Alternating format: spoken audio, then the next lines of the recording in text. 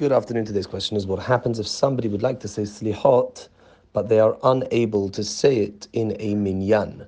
Do they say Selichot biyahid? Do they say the very same things that they would say in a Minyan? What's the answer to these questions?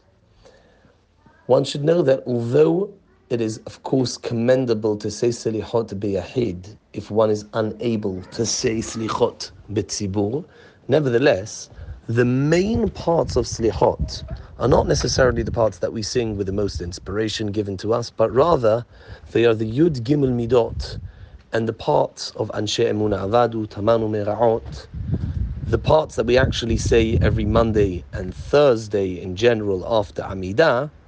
Those are actually the most important part of the Selichot. And the Yud Gimel Midot can only really be said b'tzibur. Nevertheless, somebody who is biyahid may say the Yud Gimel Midot not as actually bakashat rahamim, not as asking HaKadosh Baruch Hu to answer as though we would really be saying the Yud Gimel Midot, but this person may say them like he would read Pesukim, because ultimately the Yud Gimel Midot are in the Torah.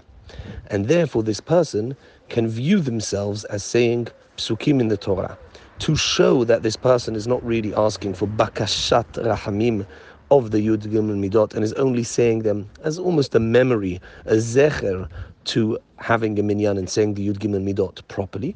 Therefore the person has to say these psukim with the ta'ameh hamikra, with the notes as printed in the Humashim. So if a person is not b'tzibur, if he's alone or he's with nine people in a Bet Knesset, there's no 10 men, there's no minyan.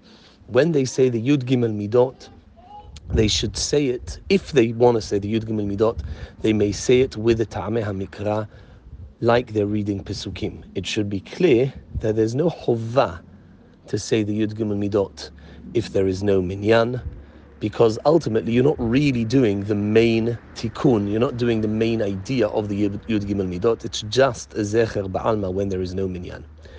There is one other thing that people need to be aware of. When there is no minyan, most poskim hold that one may not say the parts of Selichot that are in Aramaic.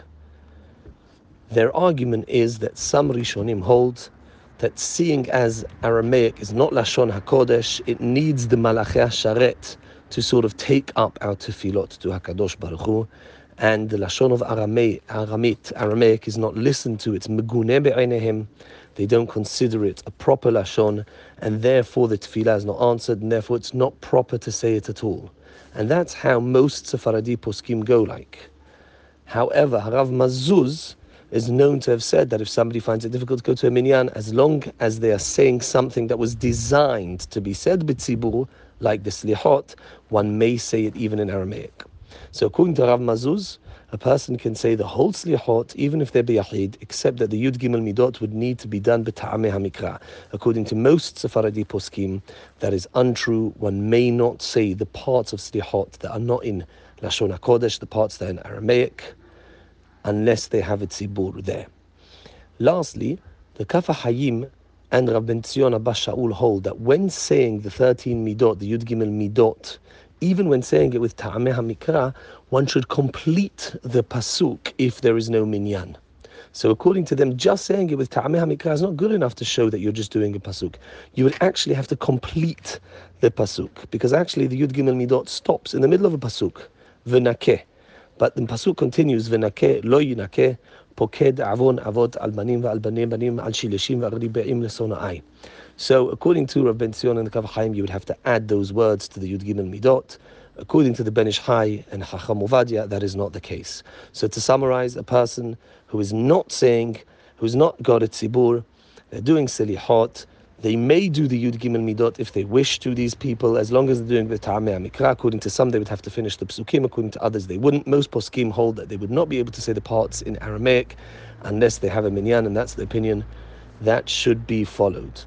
Last very important point, if there are a number of people saying Selichot together, and there is a good chance that a minyan may come, it is of course better to skip out all the Yud Gimel Midot, and of course not to say the Aramaic parts, with the hope that soon a minyan will come, and they will be able to say the Yud Gimel Midot properly. It's not the end of the world to switch the order of the Selichot. That's far better than actually compromising, saying Yud Gimel Midot Betzibur, which, as I mentioned in the previous voice note, Yud Gimel Midot Betzibur is actually the main part of the Selichot.